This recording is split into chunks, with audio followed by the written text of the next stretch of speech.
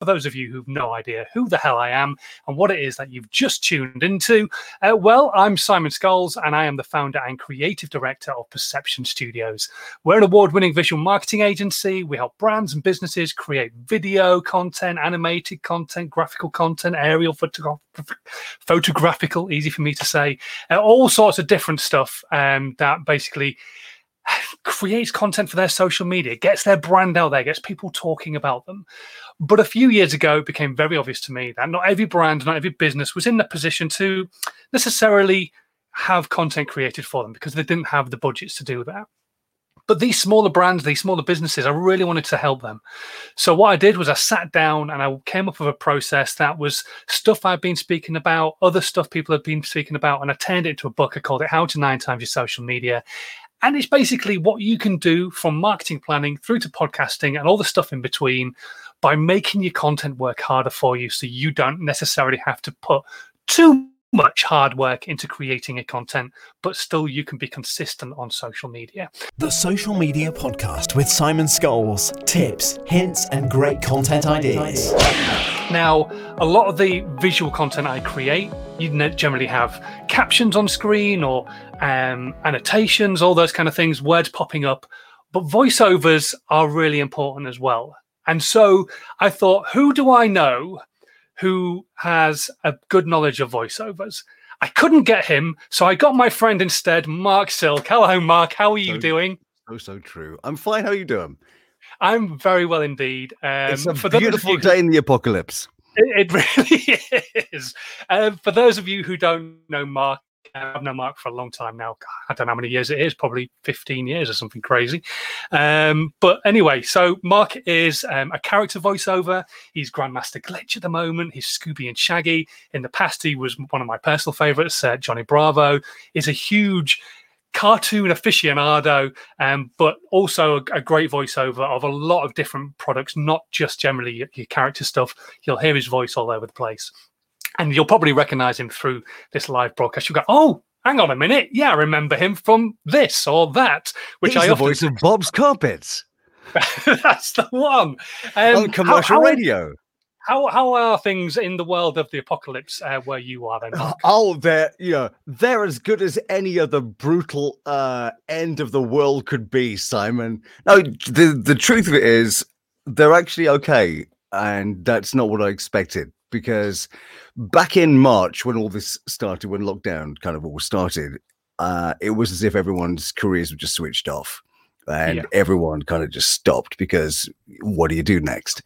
And then things changed a bit. I mean, I feel for musician friends. I've got a friend who's a brilliant musician and he's a live musical director. And normally he would be out playing with Nile Rodgers or being the live musical MD for a big pop act at the O2, something like that. And he's at home with his wife and kid. And so the fact that I can carry on working this way is absolute gold dust. So glitchy noise. Hang on a second. There we go. So in March everything kind of went very, very quiet. And then I'd say about July-ish, it's as if people kind of poked their head up and thought, we might give this a go. This might, there might be something in this. And bit by bit, things restarted. And I thought that was really interesting. And so I've been self-sufficient here ever since I started work. I started at a radio station. That's how we met, when I worked at a radio station. Yeah. But it always made sense to me to be self-sufficient so that I'm not reliant on just one place to be able to do work. So right when I was working out of my mum and dad's house, I started off on the dining studio, on mum and dad's dining table. Then I elevated my career into their loft. And literally. And then I had digital lines put into my mum and dad's loft so that back in the late 90s, I could link up live with anyone in the world using this system. So when you hear people talk about working remotely now, it's not really new for me. I've been doing it ever since the late 90s. And that's meant that over that time, there's been a really good bunch of clients. People, you nurture your reputation. I work when we're recording cartoons. I'll go down to the actual studios often to record with the full cast, which is golden. So you can bounce off each other and that kind of thing, I guess. Yeah, exactly. But the ability to be able to record this way, be able to record remotely, changes everything. And so that people knew that I've got this facility here. This is my studio, so it's a proper studio. It's not just it's not just recording under the stairs with a blanket on your head. It's it's a proper pro studio, much like yourself there. Nice curtains, and so it's a room within a room. So that frankly, there could be someone digging up the road outside, and you wouldn't hear it in here because it's a floating room. Everything's separated from noise, and that means that really the quality that you'll get from here is from the mic really is the same as what you'll get in an A-list studio in the West End. If you go to it's a really good way to work. And to really get to your question, how's it going? It's actually going okay. And I don't really this will be interesting to hear your take on this. I don't really go shouting about it on social media. Because one thing with social media that you'll be aware of is also, as well as sharing what you do, is having some empathy for other people. Yeah. And sometimes people aren't doing so great. And I'm not kidding anyone. Back in April time, it was quiet. And it's still quieter than it would have been normally, but it's still okay. And so I even ended up working on Sunday. I don't normally work at the weekend, but for this kind of work, that's treasure for some TV projects. But at the moment I'm recording we've recorded new animations from here, linking up live to the studio I'd normally work with in London, new games, there's projects in Chicago I'm working on. There's a whole bunch of stuff and it's exciting.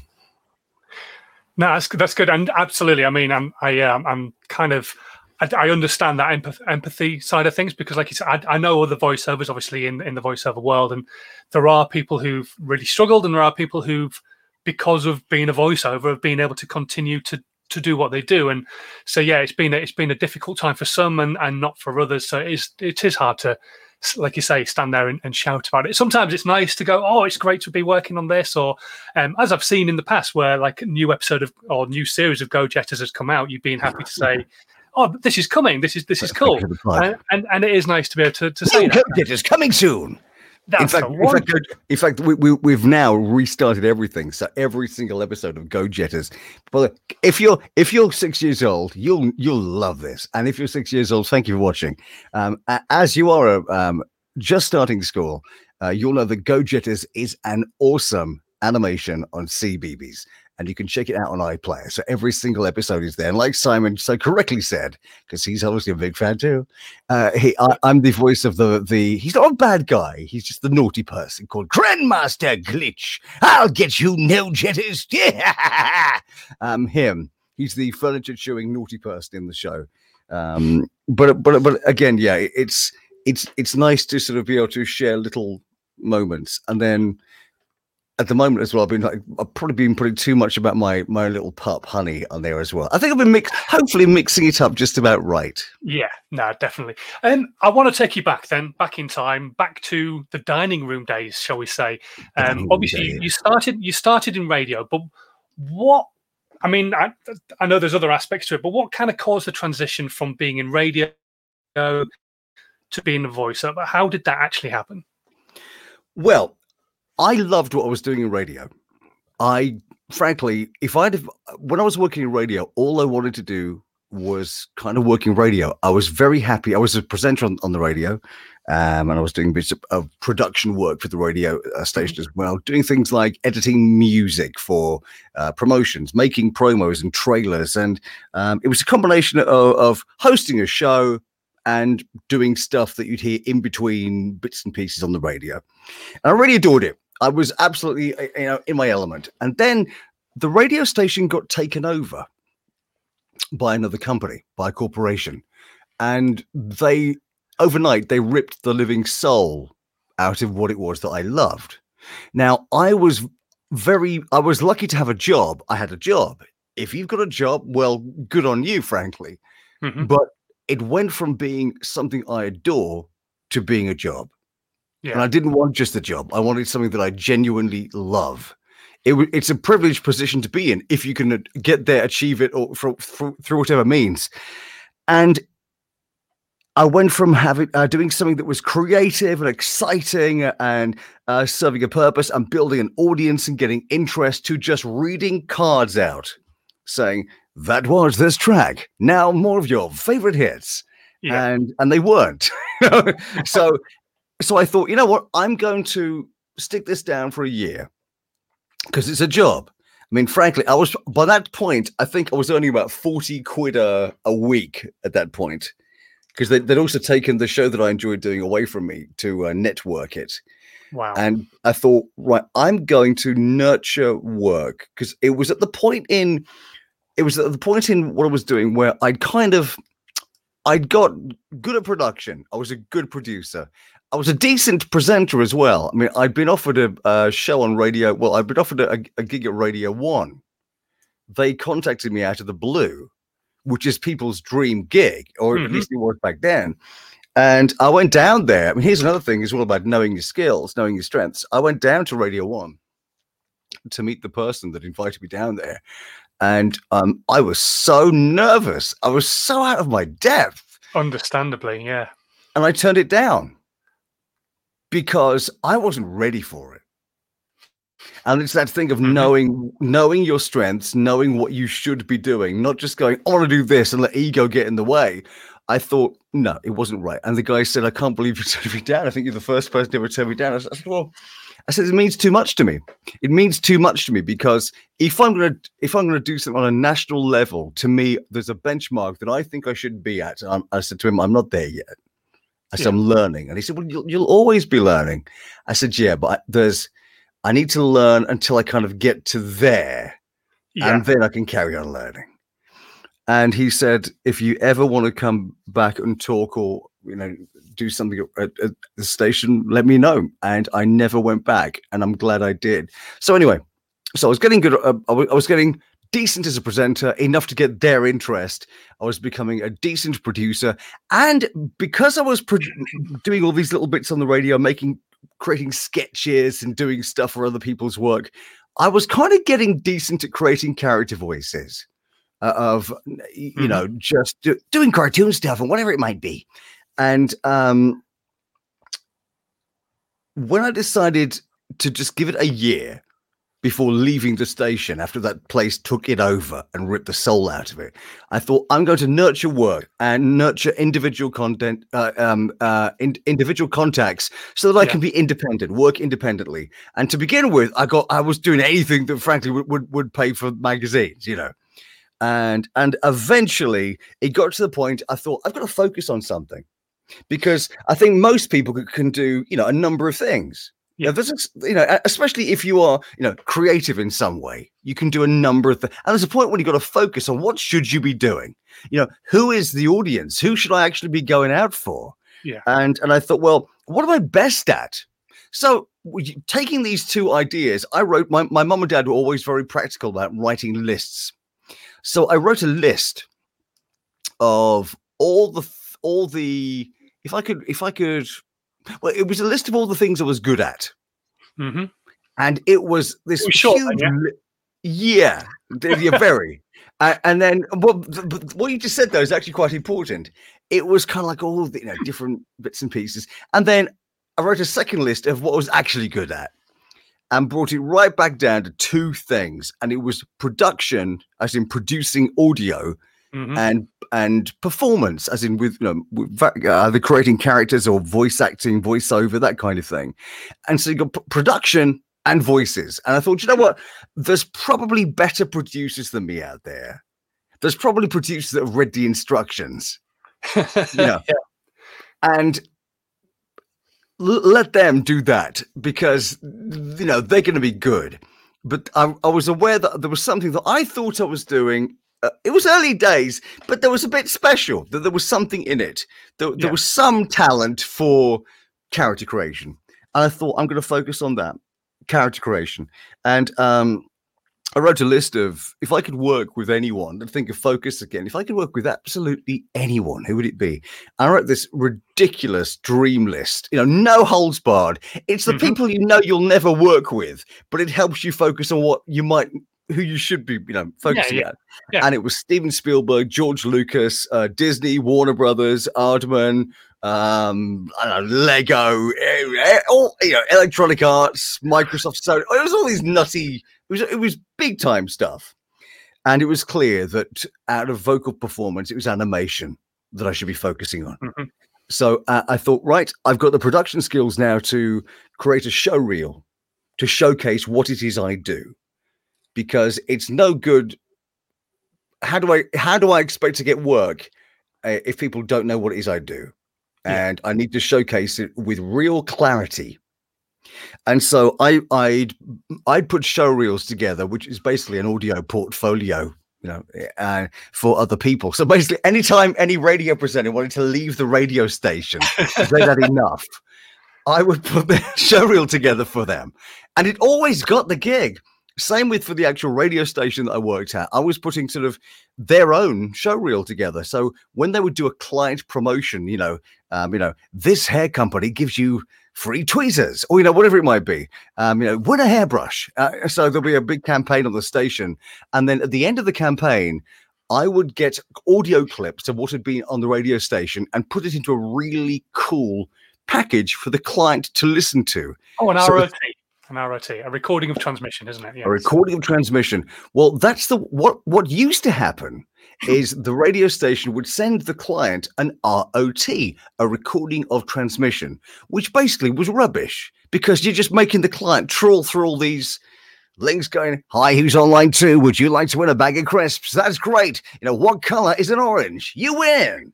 Yeah, it was sort of that, and you give this client all these recordings of who wants to listen to that? It's no use to anyone. And I said to them, let me have these clips and let me turn it into a movie trailer, an audio movie trailer. The client's used to hearing guff from everybody else. They'll just send them this recording of all these people, giving away fruit.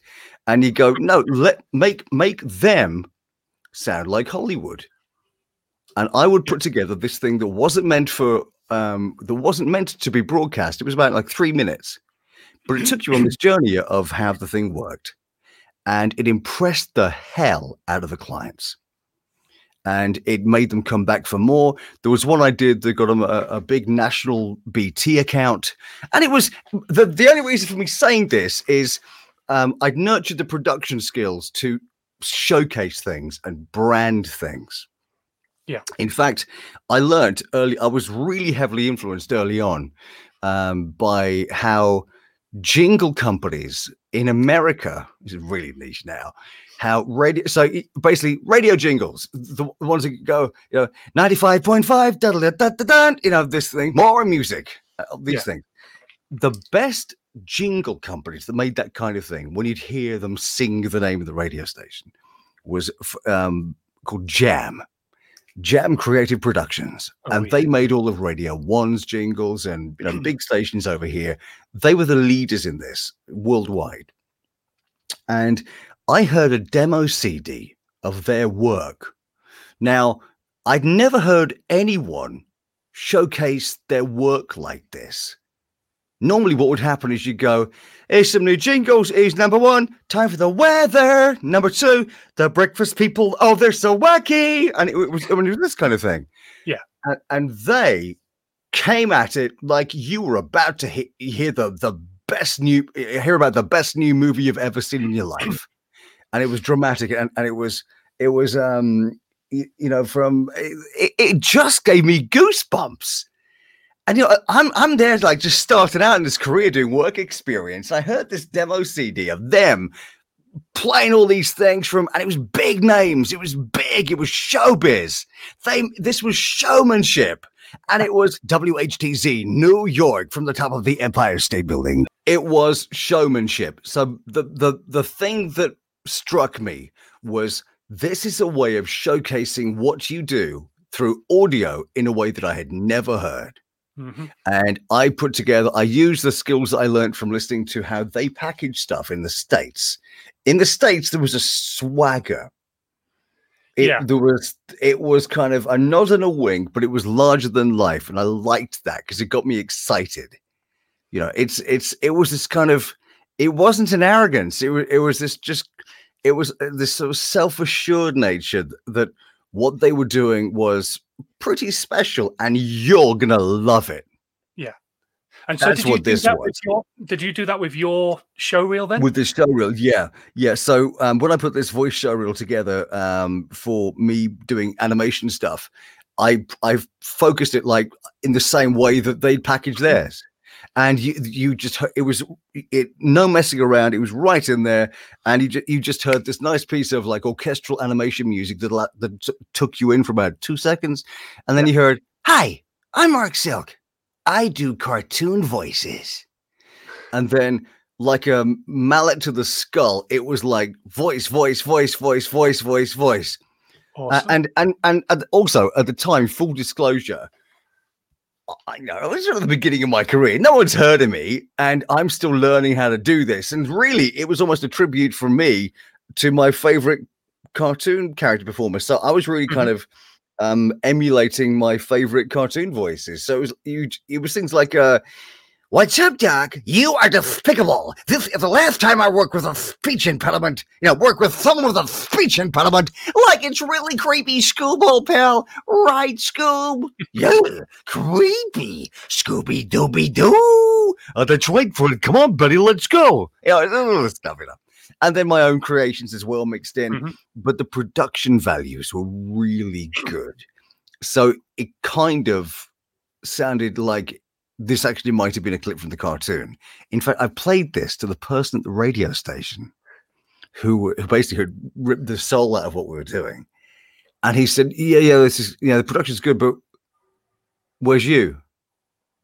It says it's your show reel. It says your show reel. I thought it's a voice show reel. I said, "That's right. Yeah. He said, "Yeah, well, where are you?" I said, "No, it's me." No. The production's really good, but where are you? I said, "It's me. It's all me." "How do you mean?" I said, "Every voice you're hearing, that's me." He went, "Oh." and he actually thought it was the real clips together. Yeah. He thought I'd put together a nice collection of clips from things I like from cartoons, and he actually didn't realize it was me. And I said, the bits, every now and then in the show reel where it says my name, as far as I remember, there weren't any Warner Brothers cartoons from the 40s that mentioned my name.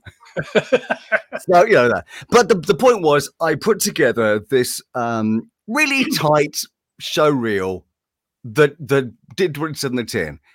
Because at the time as well, I didn't know anyone else that was doing it quite the way that I was trying to do it. At the time, I would hear other people's show reels doing production at the radio station.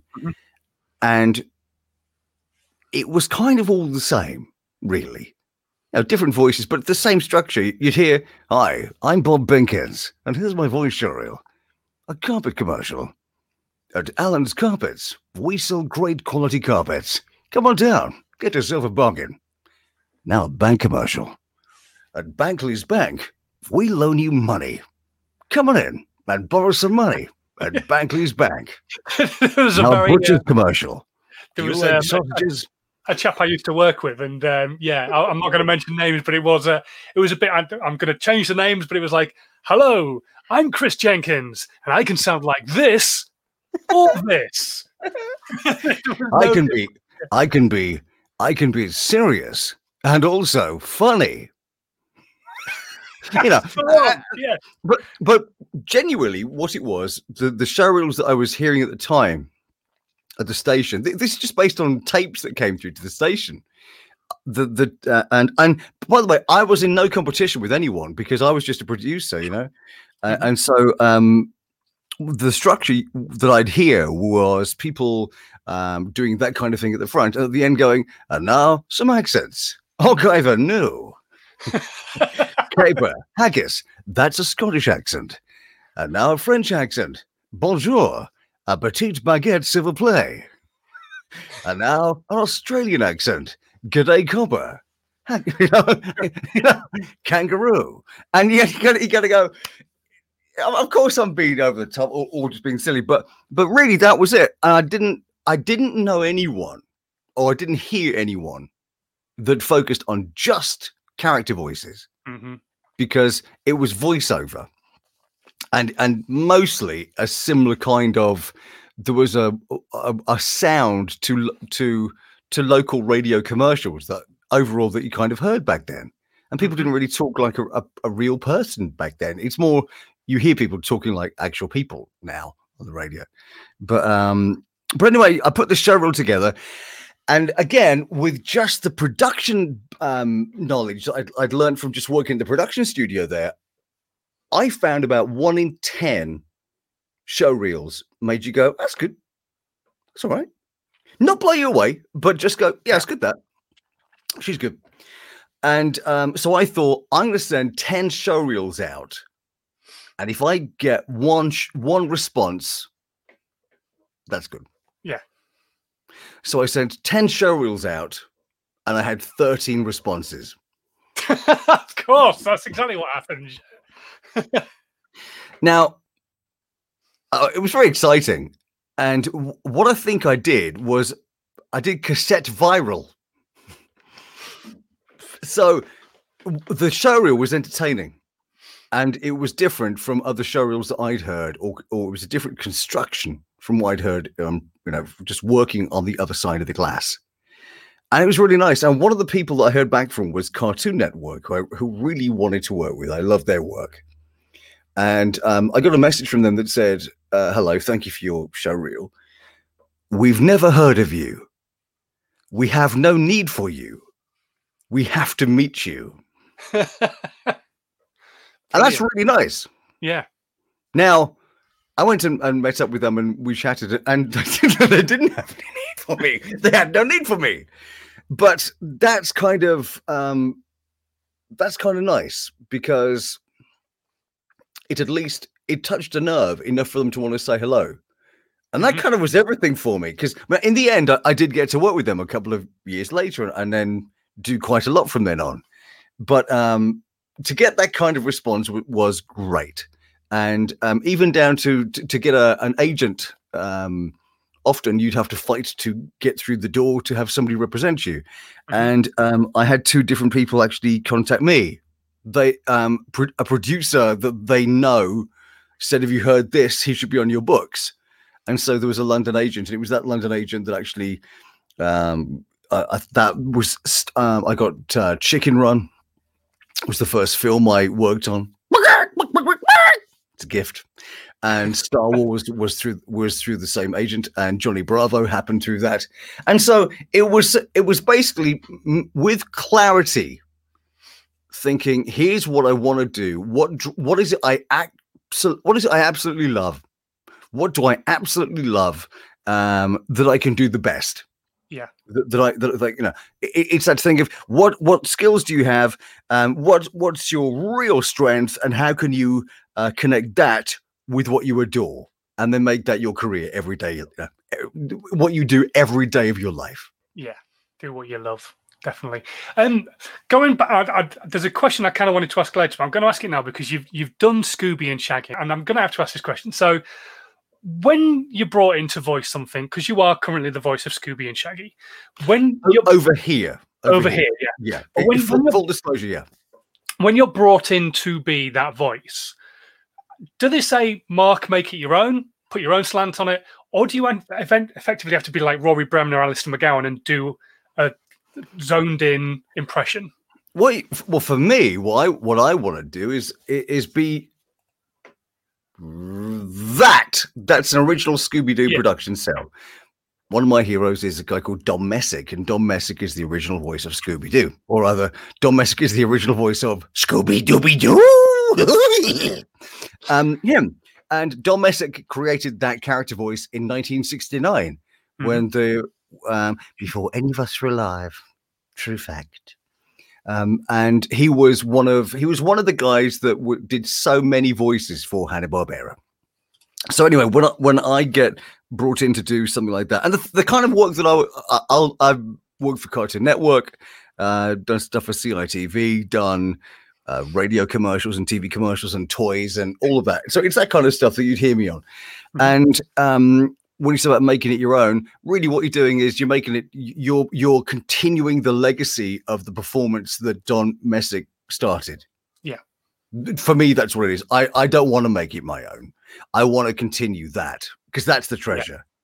Yeah. And it's funny too, because I never see it as I've never seen it as an impersonation, because you're taking, it's much bigger than that. Because to a point, I think most people probably can do some kind of impersonation or can do a voice or a bit here and there.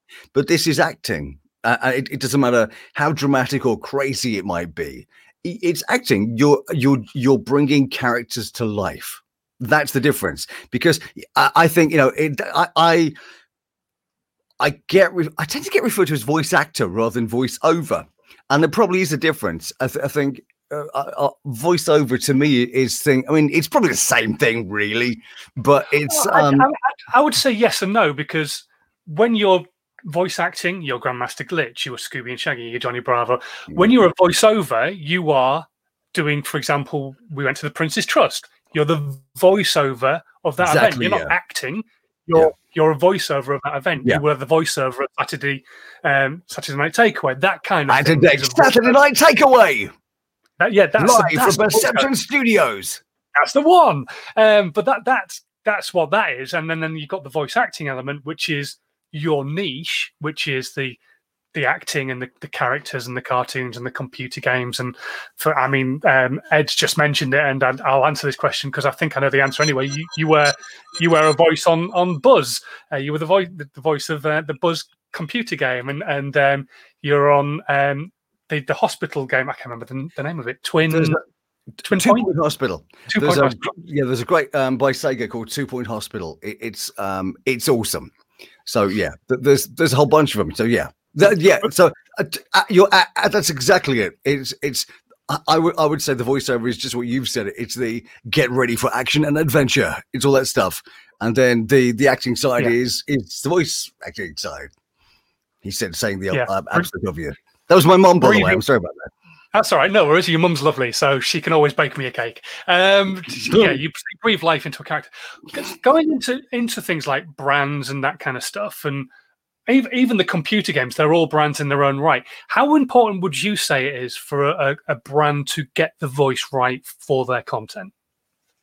It's everything. I mean, it's absolutely essential, because if it's often overlooked, sometimes with music, I think there's a great connection between voice acting, voice performance, and music. When you're creating character voices, there's so much musicality in that. But sometimes when you're creating a brand, people will have worked very hard on the look of it. They will have worked so hard on the visuals, hopefully as well on the music. But getting the voice to represent what you're about is absolutely essential, because if you're really, it doesn't matter what the campaign is or what the reason is behind the project you're working on. You want a good fit. You want your audience to feel like they're being talked to, not talked at. And it could be anything. Because I was about to say, if you're a young groovy company, talking about skateboards, it might be nice to have a young groovy guy talking about skateboards. Having said that, it could be a parody where there's somebody that's on a skateboard that's in their 80s. Or it could be a cartoon rabbit talking about skateboards. But whatever it is, it should just feel authentic. It should just be a good fit. Whatever it is that you're doing, you want somebody that when they hang on a second. Hello, Mum. I'm just in a recording session. Is that all right? That's all right. Simon says hello. Hello, Mum. Bye. Mum. So she's looking after my puppy today. You should just say Simon says hello. Thank you very much. So yeah, it's. I go back to, if I was the audience, would it connect with me? It's sometimes it's easy to forget that and get so locked into creative conversations that you go, would that impress me? It's that, and it's the same with things like social media. you know how to work social media. You know how to get the best out of whether it's a personality or a company, an organization. It can be a fine line too, because you can go from they're really interesting to, oh, what a pest. Yeah. And hopefully you want to be the other, you want to be the not pest one. Yeah, definitely. Yeah. Yeah. And it kind of is that. And even sort of, I do a lot of, it's a big range of kind of the voiceover commercial side of stuff that I do. So I'm the voice of things like Michelin. Mm-hmm. So it's like cool and swagger. Michelin, safe when new, safe when worn. Get ready for the ride of your life with Michelin. It's kind of very cool and so but hearing that, it's very separate to the brand new game from Tomy, or from Character, all these things. They're very, very different. And as a performer, you need to be able to have that separation as well. If you're going to, if you can achieve that, you'll end up being able to make sure that you get what they need right. And the other thing as well is from the performer side of it, you need to be able to listen. I mean, so much of this is listening, because I want to know everything I can. I want to know with real clarity. It doesn't have to be a lot of words, but just know what is it they want. What's their audience? Have you got any music that will be under this? If you're performing, the Michelin commercial, I run the music in the background so I can just hear it play, and it's kind of like cool little groove going, and you kind of get into that when you're performing the script, and little things like that make a difference. But I mean, quite simply, you just want whatever you're doing to sound authentic. Yeah, no, definitely. So taking it back to when you first started in voiceovers, it was a very different industry. We were able to send out voiceover cassettes to radio stations and get work, but that's not necessarily how it works these days. They don't have commercial production teams in there and all that kind of stuff. Now, this was a question I wanted to ask, but it's also a question that came up from Ed as well. So I want to make sure I ask it. How can someone now get started with voiceover work? Is equipment important? And in voiceover work, I would probably say yes, but you might have a different slant. But how can somebody get started now? Because it is such a different industry. Is there somewhere people can go to find all the different commercial production teams they should talk to, or what? You need a microphone the size of your face. Is what you Absolutely, need. yes. That's it. Okay, here's it. Oh, I like that. Which one have you got? What have you got? This is just a newer. It's really good actually for the price. I think I paid 60 quid for this. 30 quid. That's good. Free biscuits. That's good. Yeah. It sounds all right. It sounds good. Well, here's the truth of it. Was it Ed? Hello, Ed. How you doing? Ed. Yeah. The entry level is so affordable now to get into this. The first thing that anyone needs to get into voiceover work, or to get into any work, especially creative work, the first thing that anyone needs to do is get good. That's the first thing they need to do. Now, you don't need to spend a lot of money on getting good. That just takes practice and nurturing your skills and being a good self-critic and that. But when I started, when we started back before we were even born, the cost of entry was a lot. So you needed to buy an expensive microphone that needed to be plugged into an audio interface or a mixing desk. And then you needed a generator with animals that would power it on a special wheel. And the cost of entry was high, and the size of what you needed was large. Technology is our friend. Technology is your friend, Ed. So to start off with, I would use your phone. Seriously, because the first thing you need to do is get good. So what I would, if you have a little microphone, great. I carry around with me. I used to carry around with me pre-apocalypse, when I would travel around or fly to the States or anything like that. I would have in my hand luggage a little microphone, and it was a little USB microphone.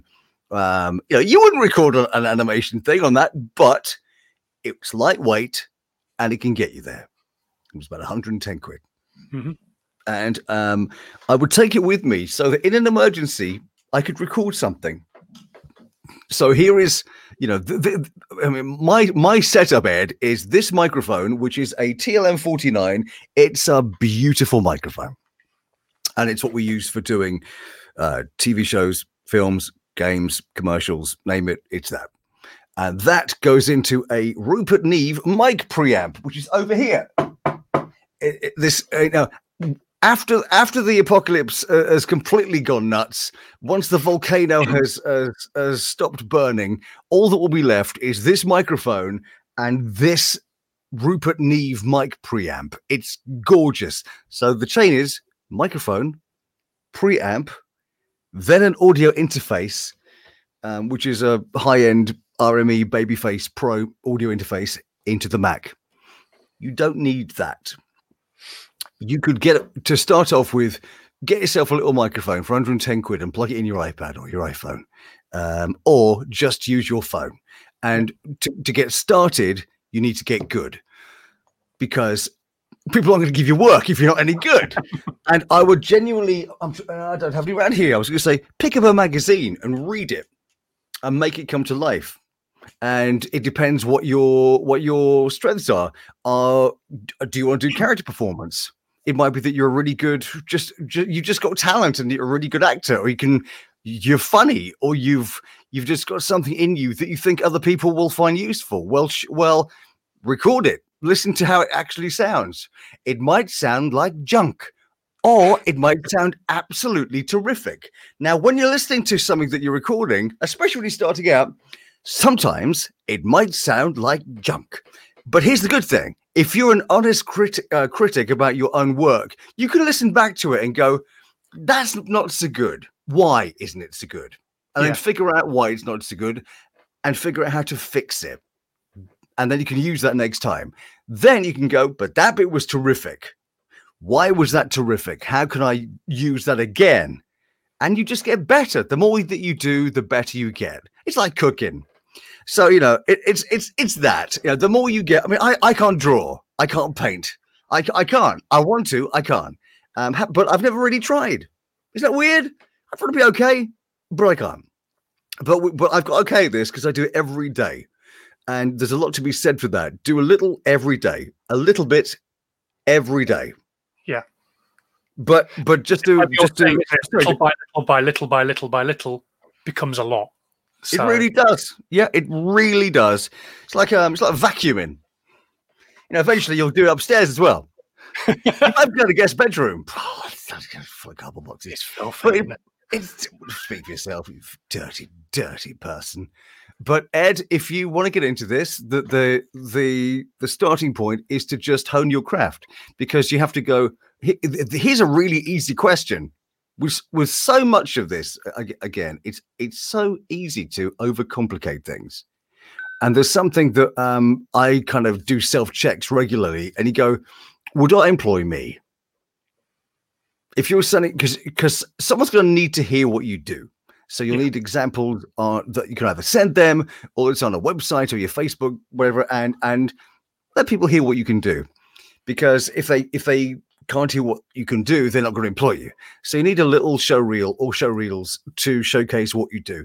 And quite simply, would that impress you if you were, because there's a lot of competition out there, because the cost of entry is so easy now, it is so low, and in terms of the barrier of tech, it is not difficult now. Yeah. In terms of technology, that isn't a barrier. So you can get started relatively inexpensively. But the only thing that actually matters is are you any good? That's it. And you might be brilliant, and then my career ends, Ed. And the thing is, it's very much like I've said about social media as well in the past. It's like there's a room full of people shouting. It's a cannibalized market. And it's how creatively are you actually shouting? How good are you, and how creative are you with your shouting, with your voiceover work to get noticed? And I think it's a really important factor for both the voiceover world and the social media world, for sure. I think also you kind of go, what actually drives you, and what do you think other people will be interested in? Because for me, I didn't get into this because of anything other than I really love it. And it can sound very twee. You should do what you love. How wonderful to do what you love. And it's kind of, we've all heard these things, and it's nothing new. So you know what though? If you can, it's great. So it's understanding all the elements that go into letting you do that, and the people who actually do that daily are very, very lucky. It doesn't always work out like that. It might be that for the voiceover side, there'll be people do little bits here and there, or bits of narration, or bits of commercials. And you know what? That's great, because you know what? It's work. Yeah. But it also is, how committed are you to doing this? I do this. This is my full-time career. I do this every day. I do this. This is what I do. And even down to how you structure this, you know, you're providing a service to people like any other business. In the end, you're providing, so you need to be on time. You need to technically be good. You need to work with people well. When people say they don't like something, you need to be able to fix it fast. You know, not arguing with people, things like that. No, you're wrong. Yeah, you got deaf ears, mate. But you need to be able to work with people, and you need to be efficient, because also people are paying for your knowledge and your time. And there's a great deal of trust that people are putting in you to be able to deliver whatever it is that they happen to need at that moment. And sometimes as well, sometimes it might be that people need you to lead them or to help them. You know, they might not know exactly what it is that they really need. And so if through your experience, sometimes you'll hear what somebody asks for, but you know it's not really what they want. Now, it's important to be able to do what they've asked for, but then you can offer something else maybe, or if you can actually talk to them, to be able to just have a conversation to say, would this help? And that kind of does bring me on to the next question, actually, I wanted to ask is, when it comes to characters, how do you come up with a new voice for a character? Do they say, this is the character's characteristics, now away you go? Or do you look at the image? So, for example, Grandmaster Glitch, his voice goes perfectly. And when you look at him, you go, okay, he's got a mustache. He's a bit like a colonel, but he's not a colonel. So then you've got that posh side of Grandmaster Glitch, but then you've got the naughty side of it. Is that how you go into doing stuff, or how does it work? It can be a number of things. I mean, sometimes you'll see something and just this thing kind of happens. I think it's like a musician or an artist. Sometimes you'll just do a thing that kind of hits it. Doesn't always work that way. And Grandmaster Glitch it happened kind of quickly. It started out online before it went to a TV show, and I think it was Grandmaster Glitch and one other character, and I was the only one that didn't have to go through the big casting process, I think, of the other characters. And it just, they showed me the picture, and they told me his characteristics, and I kind of did what I thought would just be funny. And it wasn't really, I don't remember that one being a particularly in-depth process. They tell you, what he's about, and you see what he looks like, and you see what's going on screen. You're kind of thinking, I think this might work. What about this? And then suddenly Grandmaster Glitch comes to life. Come along, Grimbots. Grimbles. Oh, that Ubercorn. You know the preference to those no jitters. But yeah, so he's actually, in the end, look, it's a preschool kids cartoon. There it is, right there. Signed by everyone, that thing there. Cool. And I'm so proud of being part of that show. But he's playful, he's naughty. At first you think he might be evil. He's not. He's just playful and naughty. He's also got a really soft side to him.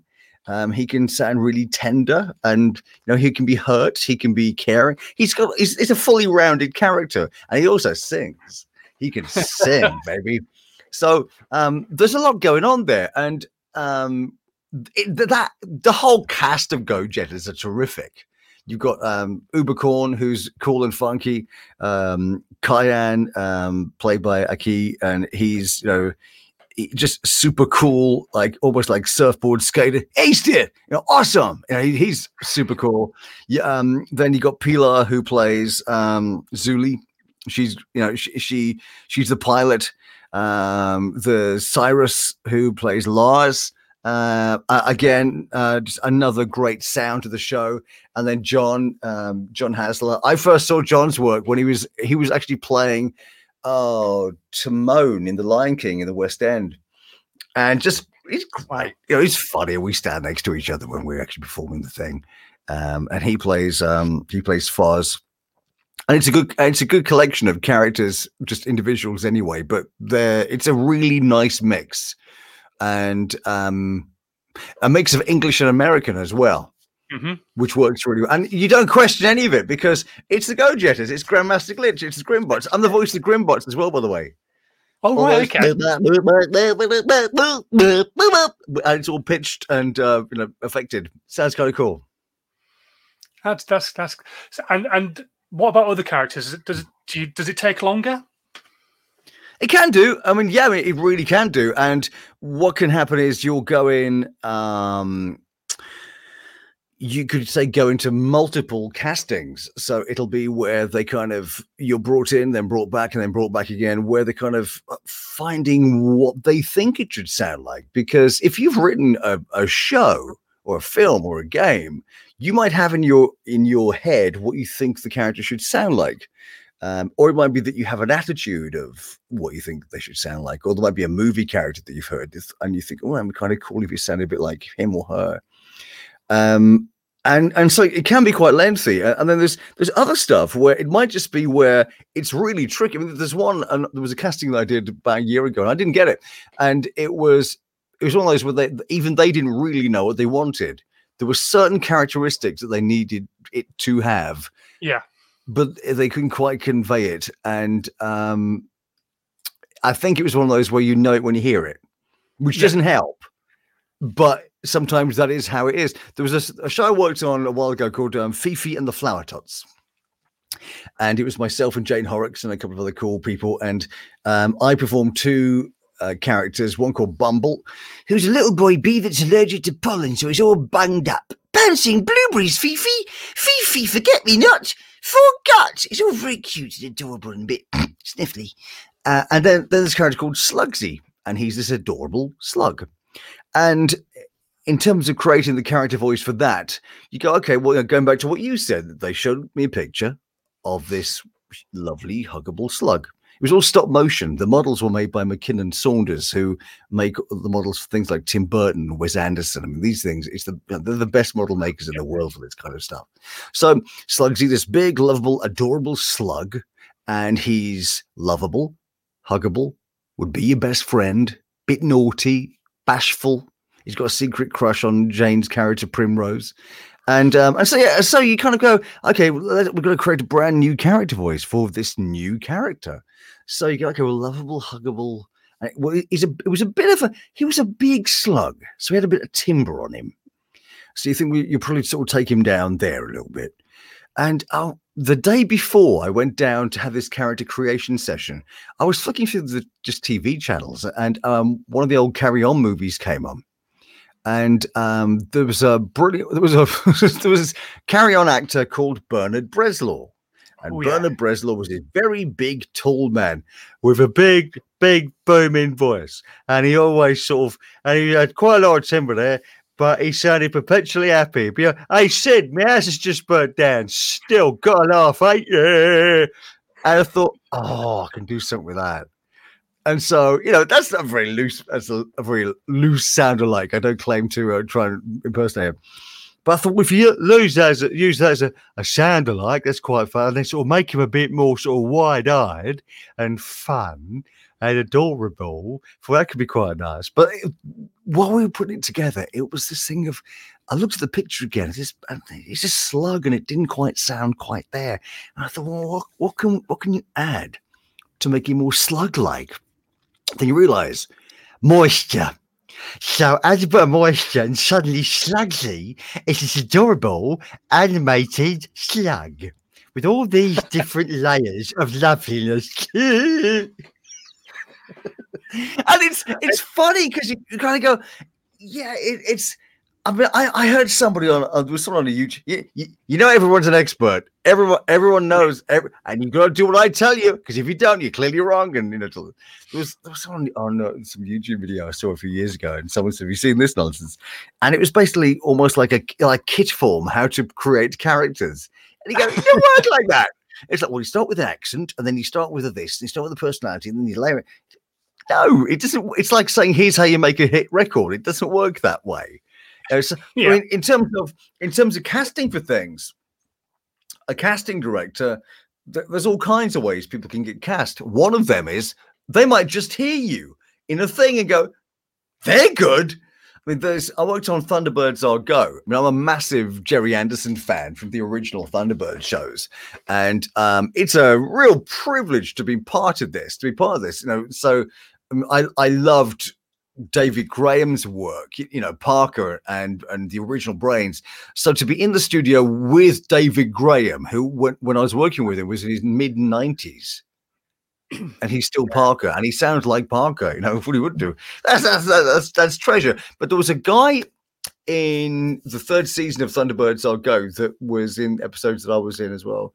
And they cast him, as far as I know. They heard him in a show in the West End. And he was there, and he sounded like he's got this real lovely little rough and tumble voice, you know. He sounded like raw around the edges. And there was a woman that was part of the same team in the show, had a similar but female version of that. And I'd never worked with him. I think it was his first animated show, but he was a good actor. He could act. And he had a voice that sounded like that. And someone just heard him and went, "That guy. That's the man. We should use that guy."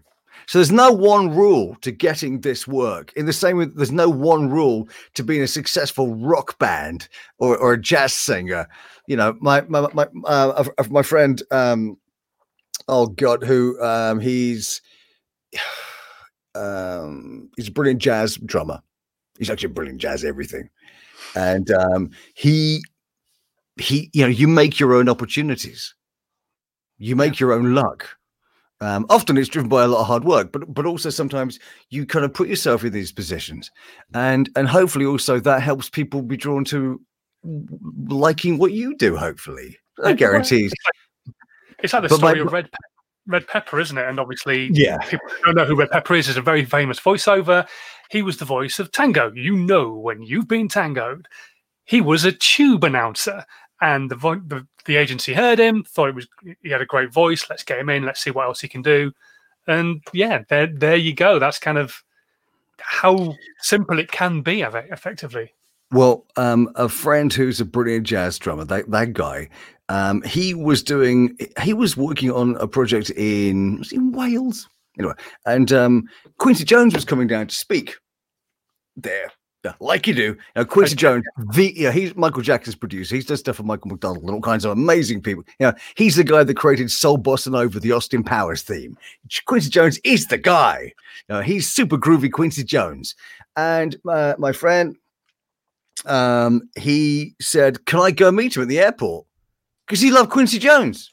There was no master plan. He just loved Quincy Jones. And that enthusiasm meant that he was in the car journey all the way back from the airport to the place.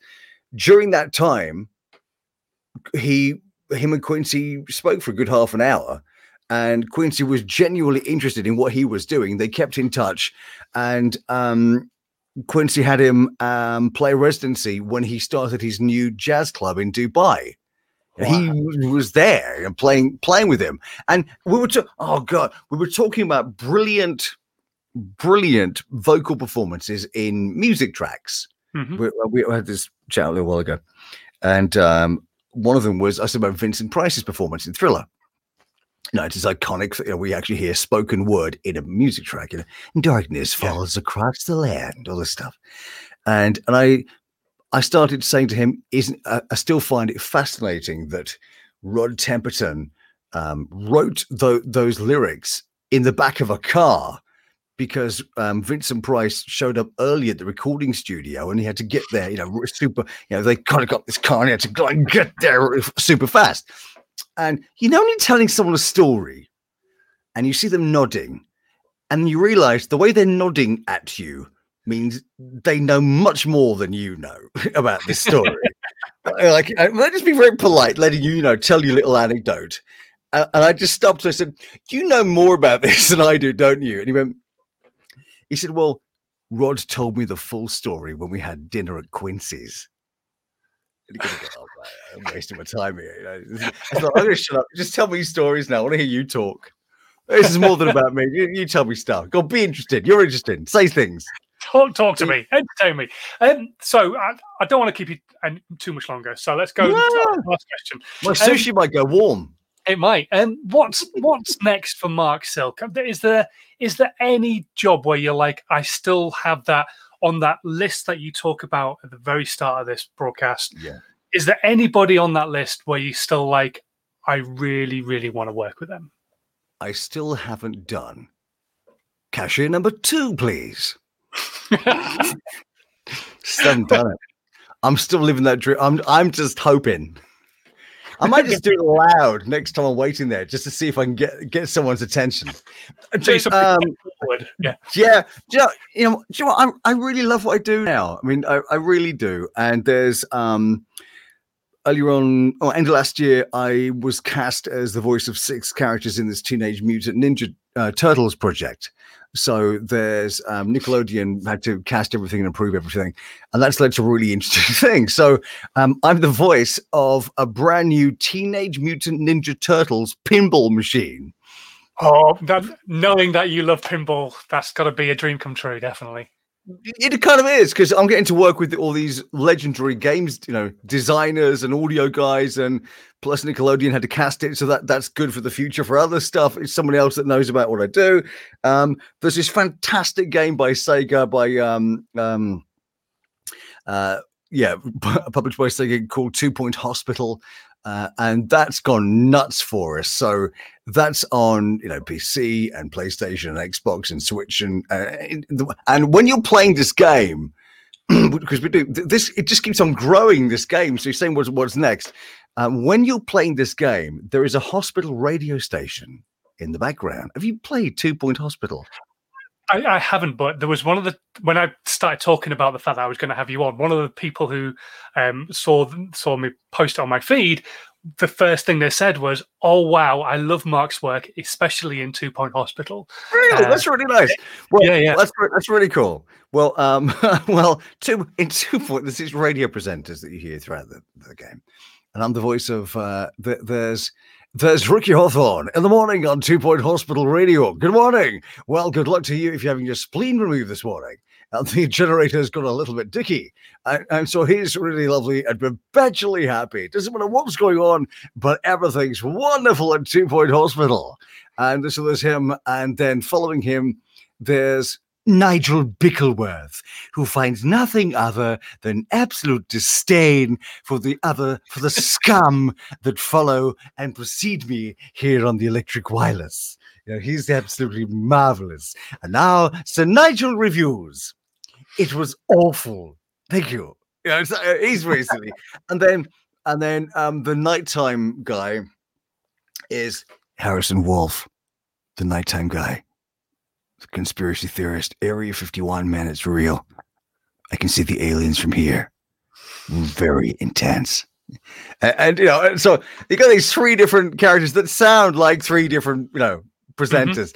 But they're cool. I mean, there's new toys, there's new animation series that we started a couple of weeks ago. There's some nice bits and pieces. But if you need a voice, I would love to help you. And you don't know where to find him. If you need a voice and you have you know Mr. T, and you can't find Simon Scholes and his 80 quid microphone, please feel free to get in contact. No, generally, I mean, there's some nice things going on, and I'm very grateful for that. And if there's and if you're watching this right now, if you're not hearing this, so I'm guessing it is for people like you there. That's the one. You. If I just want to carry on doing what I do. So I'm doing narration work, live event, voices for live events, commercials, children's birthdays on hold, on old messages. Bar mitzvahs, that's exactly it. Yeah, if it's your kid's birthday, I'll give them a ring. No, it's all that. No, but genuinely, I'm always looking for new people to work with. So you're Mr. Social Media. So there's your social media grab. That's the voice will travel. Mark, it's been an absolute pleasure. Everybody, people saying how much they love your voice on the radio stations, on 2 Point Hospital. Ed saying thank you so much. There's been more questions come through than I can kind of fit in, but we will. But maybe we'll have to do this again sometime. That sounds good. I should have. I should have been following all these things. Yes. Oh, always really interested. I might watch that later. Yeah, it looks good. What's for lunch, Simon? So sorry, what was that? What's for lunch? What's for food? What's for lunch? I'm not sure. I know you've got sushi.